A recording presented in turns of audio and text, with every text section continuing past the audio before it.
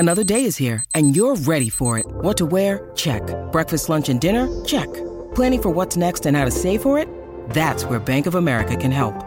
For your financial to-dos, Bank of America has experts ready to help get you closer to your goals. Get started at one of our local financial centers or 24/7 in our mobile banking app. Find a location near you at bankofamerica.com/talktous. What would you like the power to do? Mobile banking requires downloading the app and is only available for select devices. Message and data rates may apply. Bank of America N.A., member FDIC. When you need mealtime inspiration, it's worth shopping Kroger, where you'll find over 30,000 mouth-watering choices that excite your inner foodie. And no matter what tasty choice you make, you'll enjoy our everyday low prices, plus extra ways to save, like digital coupons worth over $600 each week. You can also save up to $1 off per gallon at the pump with fuel points. More savings and more inspiring flavors make shopping Kroger worth it every time. Kroger, fresh for everyone. Fuel restrictions apply.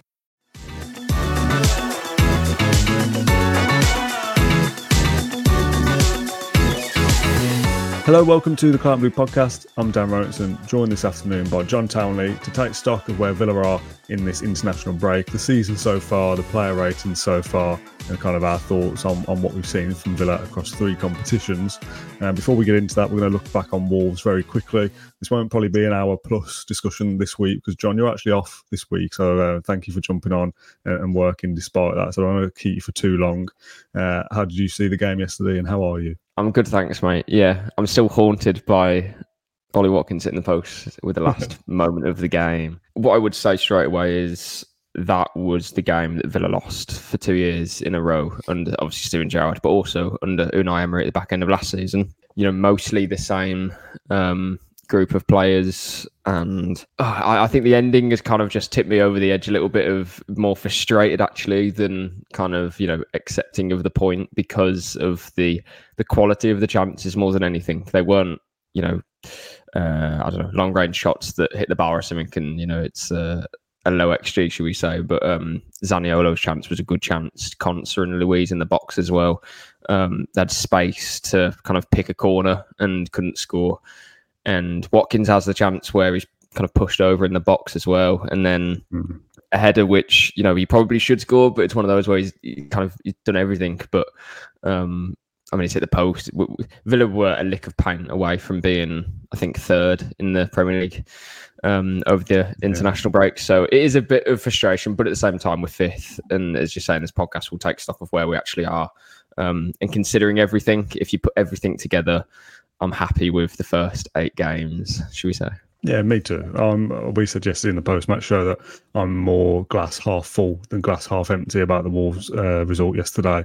As you said, that's a game that we've lost in recent seasons. It's a difficult game for us. It's a difficult place to go. It's a bit of a bogey ground, isn't it? Their fans are always up for it for obvious reasons. We have come back from behind, although the lead only lasted about 90 seconds. But it's a good showing of Villa's mettle to not lose that game. And I think 10 points from the 12 available from Brighton, Chelsea, Palace and Wolves is a great return, isn't it? And we should all be very happy with that. Yeah, I did feel similar to like when Bailey missed that open goal, I think back in January. And it was almost like, well, what could have been though? Like the scenes, do you know what I mean? Like it's just not. It just wasn't to be though, was it? It just wasn't to be. I know, but like in the 1-1 game with Wolves earlier in the year, it was one of those where again the point was like, we could have won, but considering that we came from a goal behind, we didn't play at our best. And I think in both of those games of Wolves, I don't want to be too disrespectful to Wolves because their squad isn't as good as ours, so they're not going to, try and play as well as what Villa would like to, but they kind of took us down to their level in the most respectful way possible, because that's what they had to do. Because as I say, they've had to sell a lot of good players and bring in money because of financial problems. But similar to that 1-1 draw in January, it was more like, at the end you could have had a real moment and a proper celebration there, like a 90th, 95th. Yesterday was like 103rd minute potentially that we could have won the game. But yeah, it's just it wasn't to be. And Wolves have only lost 4 of the last 14 now at home. So for as bad as they've been really over the last 12 months or something, struggling against relegation last season, maybe, struggling this season, but I think they'll be okay because they'll be 3 worse teams. At home, they don't lose many games. Granted, they don't win many, but they did beat Man City last weekend. But yeah, they don't lose too many. So, there's no shame in going to Wolves and only getting a draw. That's okay. It's just that, it could have been all three at the end, but we move on. Yeah. Can you explain a little bit about the Emery and O'Neill fisticuffs at the end? Yeah, it was kind of a whole lot of nothing in the end, really. I think it was a very emotional game, and Emery throughout the match was very frustrated about how Villa were playing. Again, because I think you got to kind of credit Wolves at the same time because they, did their game plan, and it did frustrate Villa. So, fair enough to them. But Emery was disappointed about how his team kind of didn't get enough cross in the box. They weren't putting enough bodies into the box when they had opportunities to do so. And there was moments, and it was very bitty, very stop-start. There was moments between John McGinn and Craig Dawson. For the people who watched the game, they would know what I'm on about. I don't really know what John McGinn did wrong at any moment, really. He just had his arms out, which you can do in the penalty box to kind of stand your own ground, and Dawson would kind of just fall over. I think he was trying to just get the crowd up because for whatever reason, the crowd, just didn't take to McGinn. Neither did their subs bench as well, which was strange. Sean Berry was up and about at McGinn quite a lot of times. Again, not sure why. You're not on the pitch, so do your job from behind the technical area. At the end, it kind of got to the point where Emery was so annoyed because Villa didn't win the game because of the chances that they had in their last minutes, that when he went to shake O'Neill's hand, O'Neill was kind of too busy shouting at the fourth official. I think he was annoyed about the time that was added on. There was 12 minutes added, but that's a minimum, obviously. And there was a red card in that. There was a lot of corners because Villa were piling on the pressure. A lot of stoppages in that 12 minutes. So I think he probably added another 2 minutes onto it or something, which would be fair because those are the rules. But O'Neill wasn't happy. He went to the fourth official trying to kind of confront him about it. And Emery had his hand out, ready to shake his hand. And then I think he just got a bit impatient. Granted, it was only a few seconds, but I think it's kind of one of those where at the end of the game, you shake hands and then you talk to the referee. So Emery kind of said, like, I wanted to shake hand, but you didn't want to kind of do it straight away. So he went to walk down the tunnel, and then Gary O'Neill kind of collared him and said, you're not going to shake my hand then or something. And then Emery was like, well, why are you talking to the ref? And then O'Neill was like, I'm not going to shake your hand then. It was all about, and then in the press conference, obviously they were asked about it. And when the emotions have settled, they both said, like, there's no problem. I think they're both respectful of each other. And Emery, we know, is very respectful anyway to everyone. And, there was that moment when Watkins was pushed in the back, which looking back, I think probably was a penalty actually. And Emery, I don't even think has spoken about it in a interview. Maybe he did with the radio, but he didn't go after Rob Jones, the ref, or anything like that, or VAR. He settles for those decisions. So, in the end, it was no issues. Yeah, I was going to ask you about the penalties, but you've mentioned the Watkins one already. I think there's the Kamara on Neto, isn't there? And then there's Watkins is one as well with a push in the back. Probably a little bit of bias towards it, but a push is a push, isn't it? You either give both or you don't give either. And that's what the ref did, I suppose. Yeah, I think it was because it was so blatant. Watkins has got a clear sight of goal, and Doherty has just put his arm out and pushed him. Yes, it was light, but he wanted to put him off balance, whereas I think Kamara... Yes, he was trying to take Neto off balance, but it was one of those where you're on the kind of the right side of the law when you do that. But Doherty's was more, I think, to the other side of he's literally trying to, push him over. But Villa had chances to win the game, so I'm not going to complain about it. Let's move on to the bulk of the show then, where we're going to just take stock of where Villa are. The large part of that discussion is going to be about player ratings. Every single game that you cover for Birmingham Live, one of the main pieces of content that you will write every single game is the player ratings from the match. Self-explanatory piece of content, but do you want to explain what the player ratings is and how it works for people that maybe aren't familiar? Yeah, I wish I had Ash on with me today as well, because he'd been my corner fighting for me. So basically a game. If you follow Birmingham Live's coverage during a match, I'll be doing the live blog, so keeping fans up to date with everything that's happening kind of minute by minute, and writing a report and doing my match ratings as well. So it is quite difficult to get the ratings spot on, and I'm kind of open to, should we say, a few, I don't know, mistakes. Maybe I'd give Louise a 7 when he deserved a 9, for example, or the other way around. But yeah, so do the ratings after the game out of 10. It's kind of like a 6 is like an average performance, should we say? If you go below a 6, it means that you didn't have your best game. But if you had above a 6, then, you've done well, I suppose, especially for my ratings. But yeah, that's it. I hope people cut me some slack. I don't tend to read the comments on my ratings because it's difficult to do all the things at once. I'll tell you what as well.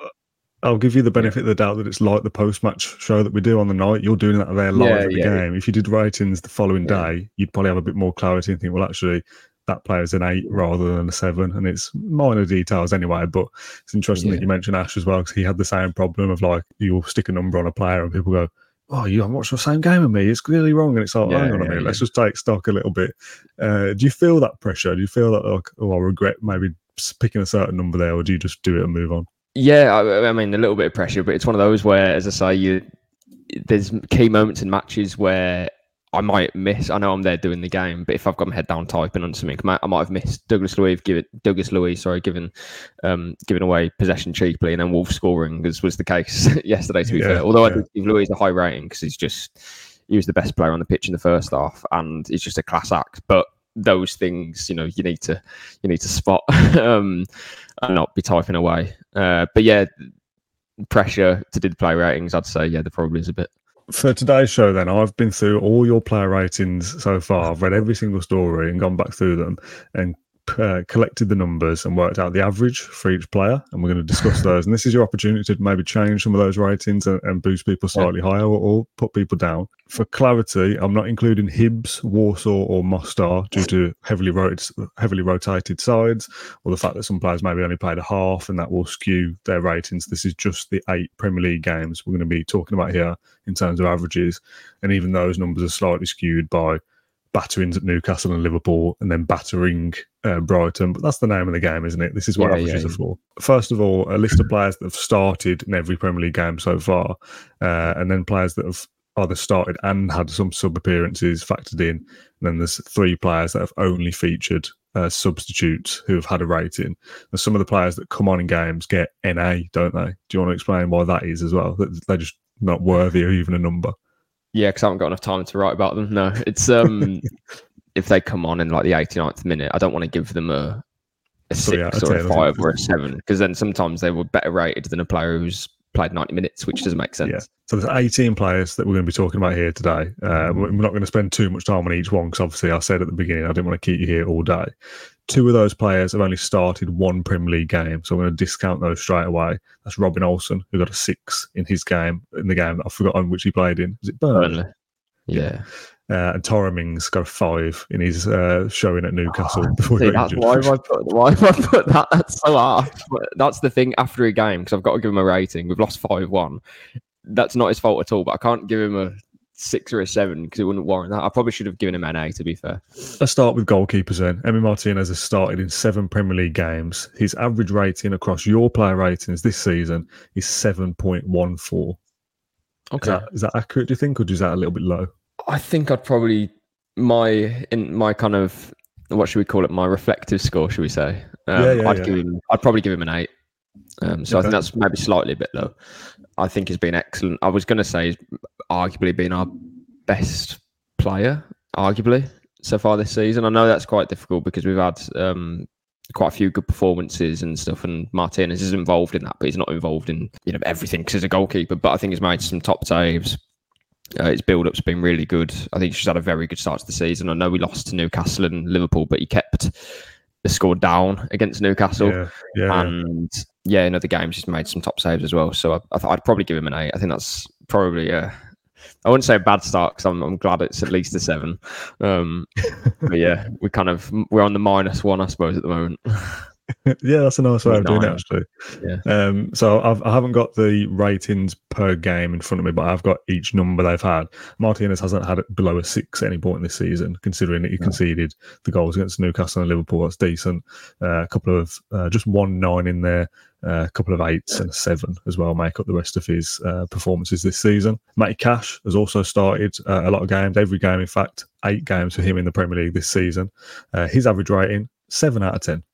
Which I think is probably fair as well. I think that's about right. I mean, if we're going off points, I mean, you could maybe push it up slightly, because I actually think it's been very good. I think the wing-back role that he's been playing, or that, it's not always wing-back, but that almost right midfielder role that he first played against Burnley, I think has been terrific. I think it really helps Villa attack. Just to have someone, as we always call him, Dan, the box crasher.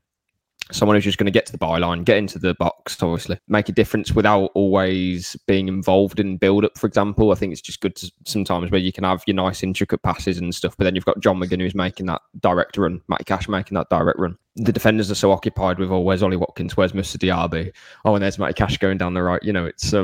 It's something that we had in Alex Moreno in a different kind of way. Moreno was more involved in build-up, whereas Cash he's kind of like the end, towards the end of the build-up, should we say. He'd be playing like a little 1-2 and he's in the box and he's shooting, or he's crossing towards Watkins in the box, like we saw for the goal against Brighton, the opening goal. And then the other side of that would be the Burnley goal, the opening one when he a little 1-2, or was it the second goal? Sorry, a little 1-2, I think, with Diaby against Burnley, and then he puts it past Trafford. So, yeah, I think a really strong start to the season for Cash. And actually, I think 7 might be underplaying it. You probably push him towards an 8, in my opinion. Yeah, his score is possibly skewed a little bit by a 4 on the opening day at Newcastle. Yeah, which brings his average down a little bit. He's got a 9 this season, 3 8s. So yeah, had a couple of really good games. Certainly, in the next player that we talk about, Ezri Konsa.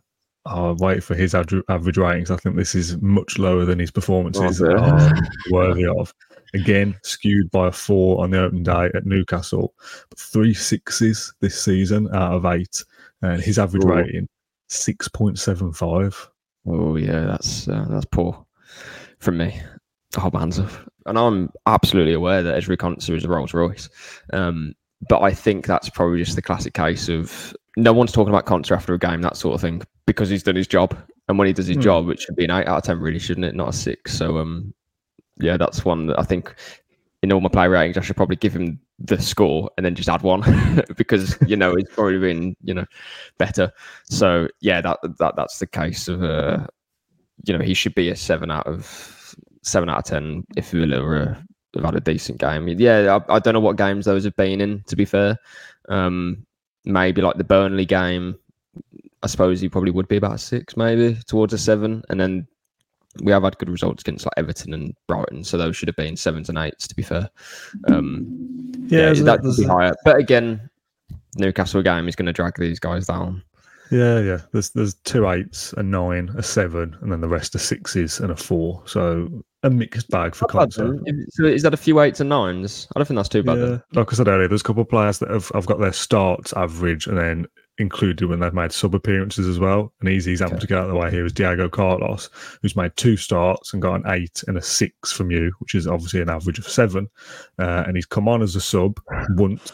And in that game, he was given a 7. So his average overall, with or without substitutions, is a 7 out of 10. But only 3 or 2 and a bit games there to judge him on. Yeah, this is why the play rating is difficult, because he hasn't been better. Carlos better than Ezri Konsa, is that what you're saying? Exactly. So I think if he played in the Newcastle game... Did he play in the Newcastle game, Carlos? No, Torres came on. Yeah, okay. But if he did, that would be bringing him down. So, yeah, he's been fortunate he didn't play a part in that. But a very good player. And Carlos is probably a little bit underrated in his kind of comeback to Villa, I guess, that he's obviously had that injury earlier on in the season, came off early in one of the games, I've forgotten already, but has come back and looks physically imposing, probably the best of the centre halves that we've got for that, and good on the ball as well. And I think that Konsa, Torres, Carlos back 3 is something that we'll see a fair amount of this season. Yeah, he dodged a Liverpool rating as well, I believe. So he's had some good ratings because of being part of a good scoreline for Villa as well. But yeah, you're right, Dan. It's good to have him back. I've said previously as well, that 3 at the back only works with Carlos, really, because you can't put Longley and Torres in the same team, really, because they're too similar. Carlos is good as a centre half as well. You don't really want to be playing him wide. And Villa don't actually have that apart from Carlos, because Mings is obviously injured. And Chambers, Emery doesn't fancy playing him centre-back. So 7 starts for Pau Torres then. He did come on against Newcastle, but I haven't got his sub rating for that game. So let's just do for him his starts. So 7 starts for him, an average rating of 7 out of 10. And there's a 9 and 2 8s in there as well. I was thinking, should I criticise him for the goal that Villa conceded? But I almost thought it's difficult, because what do you expect to happen when Pedro Neto takes him out wide? Which isn't really his fault, because Villa were caught on the counter. And I did say in the preview, well, I'm not a genius, but I think a lot of people would have thought it, that pocket between Luca Dean and Torres, Pedro Neto was going to have joy there one way or another, whether Wolves would have scored from it or not. And they did. 1 goal. But yeah, Torres was kind of dragged out, but I don't really think that's his fault. What's he supposed to do if he's playing in that side of the pitch? That's going to happen. It's not really his fault that he's not quick or quicker, than Neto. So yeah, I think he played well, and he got the goal that won Villa a point in the end. Could have goal free. So yeah, I think 7's about right for Torres. He did have a shaky start because of a couple of goals that Villa conceded. Kind of difficult to come in straight away into the Premier League, not knowing exactly what to expect. But I actually think since then he's done well. On the ball, he's magnificent, and defensively, like against Chelsea, there was one pass that he misplaced in the first half in the start of the game, but after that he grew into the game and he was brilliant. Against Palace, the same. Against Everton, he's having these performances now where you don't really talk about him like Konsa, and that's a very good thing. On to Luca Dean now. Again, started every Premier League game so far. Slightly probably lower his average rating than I was expecting it to be, given that it feels like he's been quite involved in these games so far. Yeah. 6.75. Yeah, maybe a bit higher. Again, Liverpool and Newcastle happened. I think Luca Dean's been one of my best players this season. So in terms of an average rating, maybe that's a bit misleading, but the numbers he's put up, he puts himself amongst the most creative fullbacks in Europe. I don't have the stats to hand, but in terms of his progressive passes and his chance creation, balls into the box, I think he's got the third most crosses into the box in Europe, I believe. The first most or the most. In the Premier League in the first 8 games. So he's been the outlet for Villa, and he's definitely stepped up kind of in Moreno's absence. Again, a different player, different profile, but still Villa are getting plenty of output from Luca Dean. Moreno coming back will be a big help, though, mainly to kind of take the burden off. Not the burden, the amount of minutes that Luca Dean's playing. Yeah, Villa need that rotation. Whoever's starting, presumably it would be Alex Moreno in a best Villa team. But then if Luca Dean comes off the bench with 30 minutes left, you're going to have, fresh legs down that side and opportunities to score goals as well. So, yeah, I think it's been a very good season for Luca Dean so far, and I've been impressed by him. Yeah, and there'll be instances where you see Konsa right back and Cash further forward. You'll see You'll see Dean at left back and Moreno further forward in certain games as well, I'm sure. I won't do this for every player because I'm doing it on a calculator on my phone and it's a pain in the arse. But if you take away the 4 out of 10 that Luca Dean got at Newcastle, his average rating would be 7.14, which is slightly more where I would have expected it to have been. Yeah. So that Newcastle result and the ratings given skewing this whole process, basically. Yeah. So forget Newcastle ever happened. Again, Bukayo Kamara is next up, started every game. His average rating is a 7 out of 10, but he got a 4 at Newcastle as well. So take that out, and he'd be one of our best performers this season. He is the only player in that squad, in my opinion, that can do the role that he can do. And he is very good at it. But yeah, he's just doing that role that he has to do. So when he does it, it's kind of like, oh yeah, it's a good thing that Kamara's there. He's a brilliant player, but Villa need him on the pitch, and it's no surprise that I don't know how unfit he was or how fit he was to play against Wolves. I think he looks fine though, but I'm sure Villa would have done everything to put him on the pitch. Diaby was a different one, I think, because he didn't quite look up to speed, in my opinion, against Wolves. But again, it's the international break. I think every Villa fan would have said, "Oh, play Diaby," even if he wasn't 100% fit.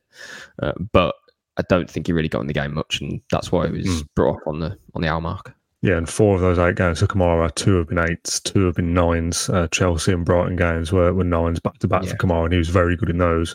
Again, if I'm waving my Newcastle card, 7.42 rating without that Newcastle defeat, which would be one of our highest rated players this season, based off your pesky ratings.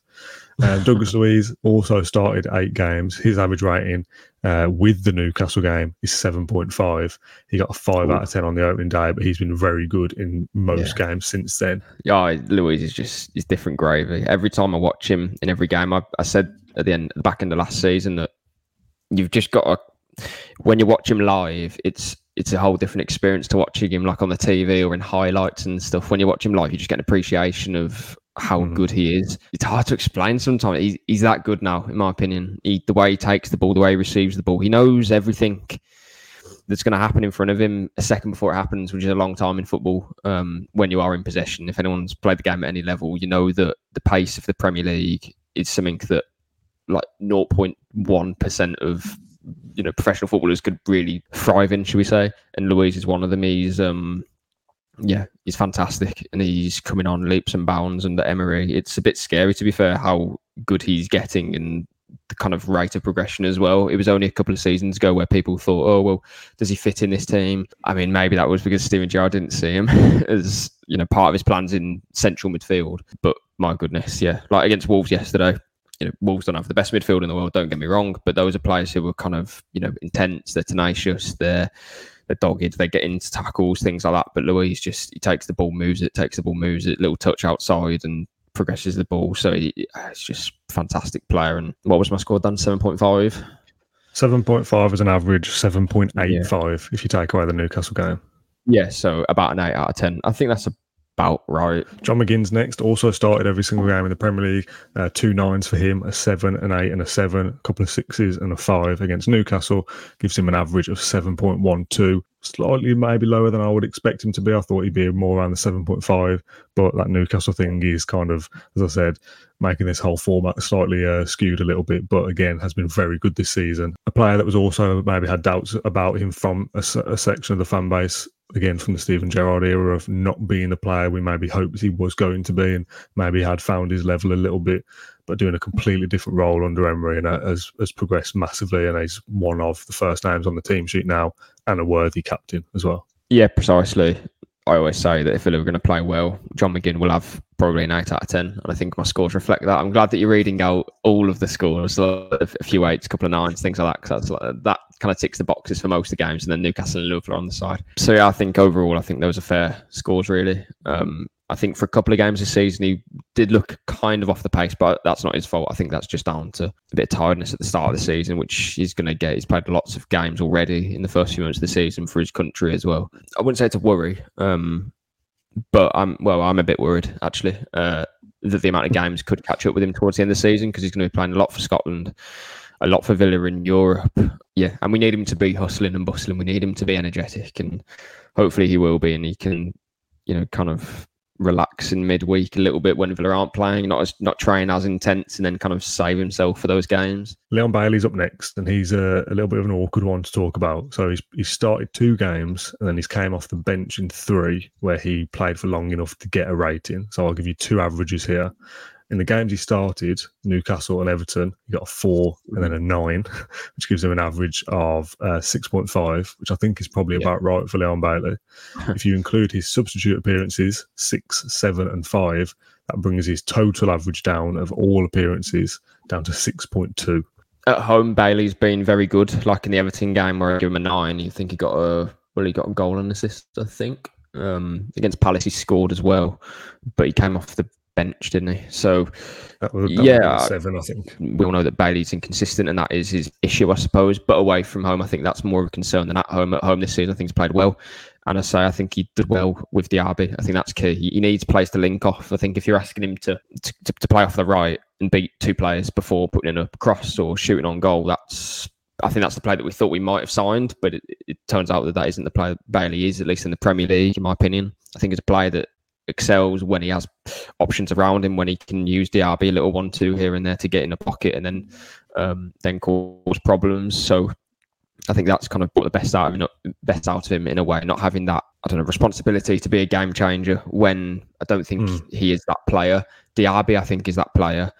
But you'd rather have Diaby kind of supporting that support act for Watkins, and then Bailey off the right, linking. If you swap them over, then you're not going to get the same output. So we thought we were probably signing very similar players, but football doesn't work like that. Not every winger cuts in on their left foot and curls a ball like Iron Robin. It's very intricate, and every player's different, and we've kind of found that out with these 2 players, Diaby and Bailey. But if they're working in tandem and working together, then I think it's been at the benefit of Villa. Before we get to the other 2 starters in Watkins and Diaby, let's get Nicolo Zaniolo out of the way.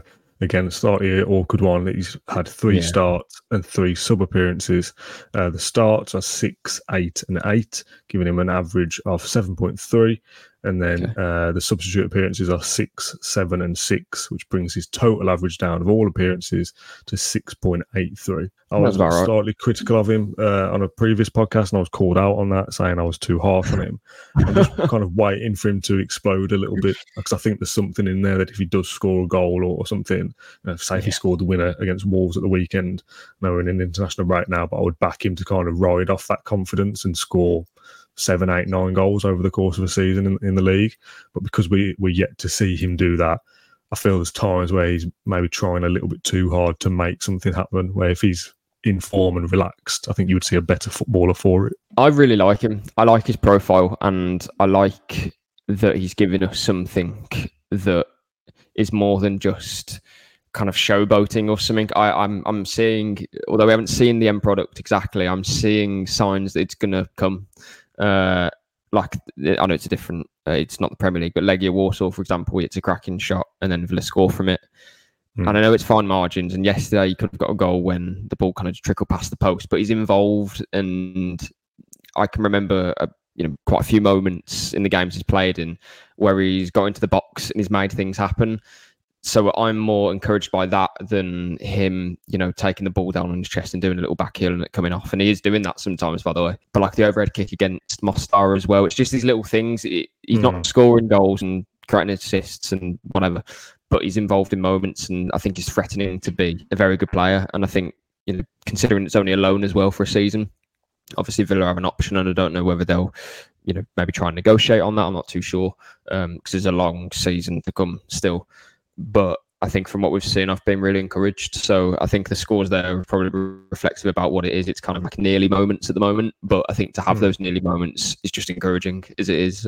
It's a real shame that Ramsey will be missing for weeks, because I thought when Ramsey came back, then, you look at a bench with Zaniolo, Tielemans, Duran, Traore, Bailey at some points. That's a strong bench. Then players who can come on to the pitch and make a difference. And I think that's what Zaniolo did against Wolves. He kind of started a bit slowly, but again, he was making an impact as a presence, and is a player that the defenders will need to be aware of when he is playing. You got to do a song.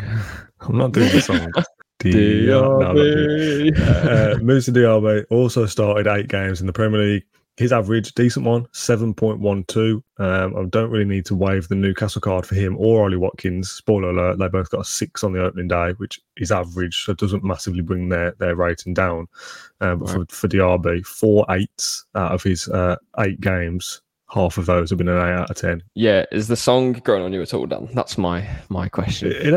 I've loved the song from the day one, mate, but I've just never liked the ending part, although I will get used to it, I guess. Although, I mean, what happens if we go out of Europe in the group stage? Then what? Huh? I don't know, actually.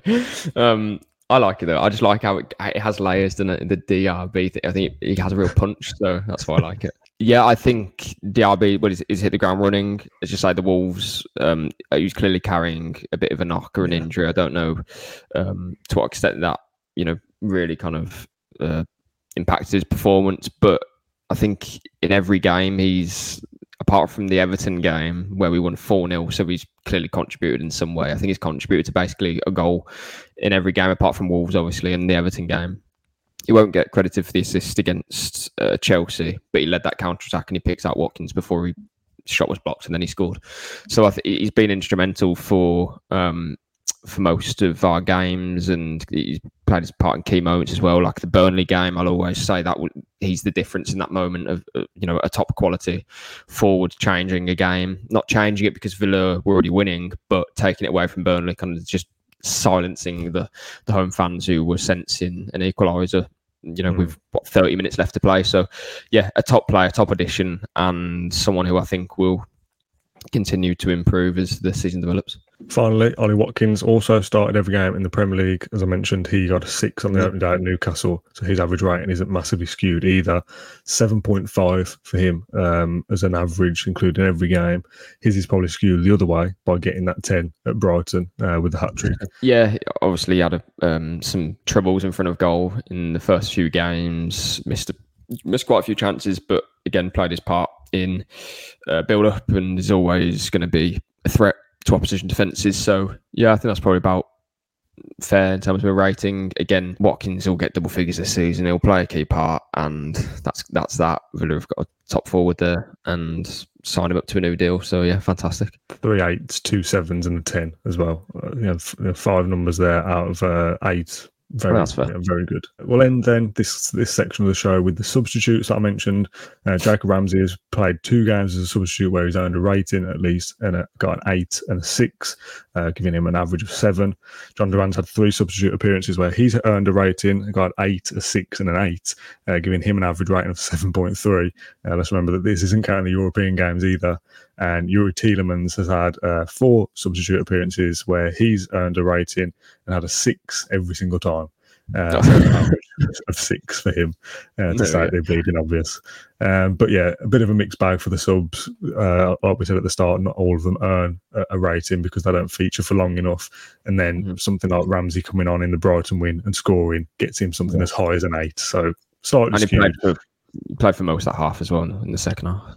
Yeah, exactly. It would have been interesting to do this as a wider discussion with the European games as well for the likes of Tielemans or John Duran and players like that, but that was too much research. 2 games between last night and this morning for this show, so I thought I'd keep it Premier League only. I've said before that I'm a bit worried about Villa's, not necessarily the depth, because I don't think we can call on players from the bench. Like, I think Duran can make an impact. Zaniolo, if he's not playing, Bale, if he's not playing, I think those players can make an impact in games.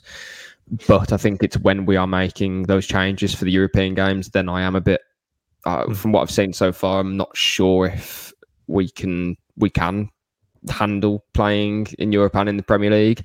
And that's only based off 2 games, but I think both of them have been quite worrying because Mostar, I know you have to respect each opponent, but you have to be beating them quite comfortably and not in the 94th minute through a John McGinn header. And to be fair, in the second half, we did, pepper their goal. But in the first half, we were quite passive, actually, which I was, surprised about. And against Legia, we were just sucked up by their fans and we didn't react very well at all. Let's see what happens at Alkmaar. But I think that will be another very tough game. A tough game which I didn't expect us to I didn't expect myself to be this kind of nervous about it, in terms of we need to get a result, really. I'm not too particularly confident because if he makes 5 or 6 changes and those players come in again, they haven't proven to me yet that they're capable of stepping into, a Douglas Luiz's shoes or the players in the defence and stuff. I don't know, just a lot of changes have kind of impacted us in those games. You look at Everton as well. That was the same for me. That was a bad result and a bad performance. You need to be beating Everton at home, whoever's playing. To end the show, I'm going to ask you to dish out 4 more ratings out of 10 for me for the manager and the competitions that Villa have featured in so far. We'll save the Premier League till the end because that's what we've been talking about. But you mentioned Everton there. Rate Villa's Carabao Cup campaign this season. 0. we didn't get past the first hurdle. It has to be a 0. Do you give it a 1 because we scored a goal? I don't know. A meaningless goal in all things considered. So 0 out of 10 for Villa's journey in the Carabao Cup. Villa in Europe, obviously the 2 Hibs games they're part of it, but they're not Europe proper. So it feels weird to include them. So defeat in Warsaw and a last minute win, thanks to John McGinn against Mostar. Villa in Europe so far? 5. I'd have said 6. If 6 is average, I'd probably said average for that. Although the defeat in Warsaw was bad. That's why I don't think it's average. I think it's below average. And to me, this might sound disrespectful, but Mostar at home that has to be a win. Regardless, I class that as a win if we played our 3rd best team. You have to win that game full stop. Yeah, to do it in the 94th minute. Again, that only added to my worry, really. It was a kind of non-negotiable to win that game. If there was worries, even if we didn't score that goal in the 94th minute, I'd still be feeling the same, that we should be doing better there, really. I know it's our first European campaign in some time, but the players that we've got so much quality. And a lot of them have experience of European football as well. So yeah, I'd say 5. I was going to say maybe lower, but I thought I'd be a bit harsh because the group is all level at the moment. So I'd say 5 because it's slightly below average after 2 games, in my opinion. Villa in the Premier League so far? So just a bit of additional context, not that anyone needs it, because I'm sure we've all seen the league table. Aston Villa played 8 games, 16 points, a goal difference of 7, and sit in 5th place above Brighton, West Ham, Newcastle, Man United, Chelsea. Just 1 point behind Liverpool, 2 points behind Manchester City, and 4 points behind Arsenal and Spurs, who Spurs sit top. It's a very good start, isn't it? 2 points per game is Emery's thing, isn't it, really, for Villa so far? That's been pretty consistent. And also, just as a bit of extra homework, somebody asked me on social media last night where Villa would be if they had 2 points per game for the course of an entire season. Obviously, 38 games would bring you 76 points. And thanks to Brookie Boo on Twitter, who did the research for me, the last 10 seasons in the Premier League, and again, I'll do average position because we've been doing averages today. Over those course of those 10 seasons, if you got 76 points, your average position would be 3.25. The crux of the matter is if Villa get 76 points, the likelihood is they'll be in the Champions League places. Yeah, the only thing I'd say about that is you can't replicate a proper season though. Like when it gets to April and May, Villa will have to, if they're late and deep in Europe, when there's a bit more pressure to actually, get over the line. And last season we did it, fantastic. But this season it could be different, and you don't know how Villa will react to that in terms of Thursday to Sunday late on in the season. It will take its toll, and a lot of our players haven't done that before. So let's see how that plays out. I don't want to kind of say that, we can definitely do that, because finishing 3rd in the Premier League is quite remarkable. I know Newcastle did it last season, but they did it without Europe. They did it spending a lot of money. What are you asking me here? Sorry, am I rating the Premier League season? Premier League so far, yeah. I would give it, I'm not working on 0.5, so I'm going to give it a 9 because I wanted to say 8.5. I just think Newcastle and Liverpool were bad. So that's why I've kind of tried to take it down a bit. But as an overall, if you ask me after 8 games, Villa will be 5th and this many points off the top 4, which, how many points is it? Like 1, maybe 2 points. So for that reason, in terms of a holistic view, I think I'd give that a 9, because what could be better really than 5th? Obviously 4th, 3rd, second and first. But in terms of, realistically, we're Villa going to be first after the first 8 games, having played Newcastle away, having played Liverpool away, having played Wolves away, because for us that's never a banker. Chelsea away? Yeah, Chelsea away as well. Considering those games to be 5th, and as I say, that close to Man City, that close to Arsenal, I think that's very good. If you said that we were going to be joint points with them, which we could have been if we, beat Wolves, then that would be, pushing towards a 10 really. So yeah, I think it's been a fantastic start to the Premier League season. Europe, we'll wait and see in the Carabao Cup. I'm still frustrated with, but yeah, all in all, it's a positive start. And to end the show, the final rating that I'm asking you to dish out is Unai Emery so far, the job he's done this season so far. I suppose this should be the average of the Carabao Cup, the Europe rating in the Premier League, because he's involved in all those competitions regardless of the players.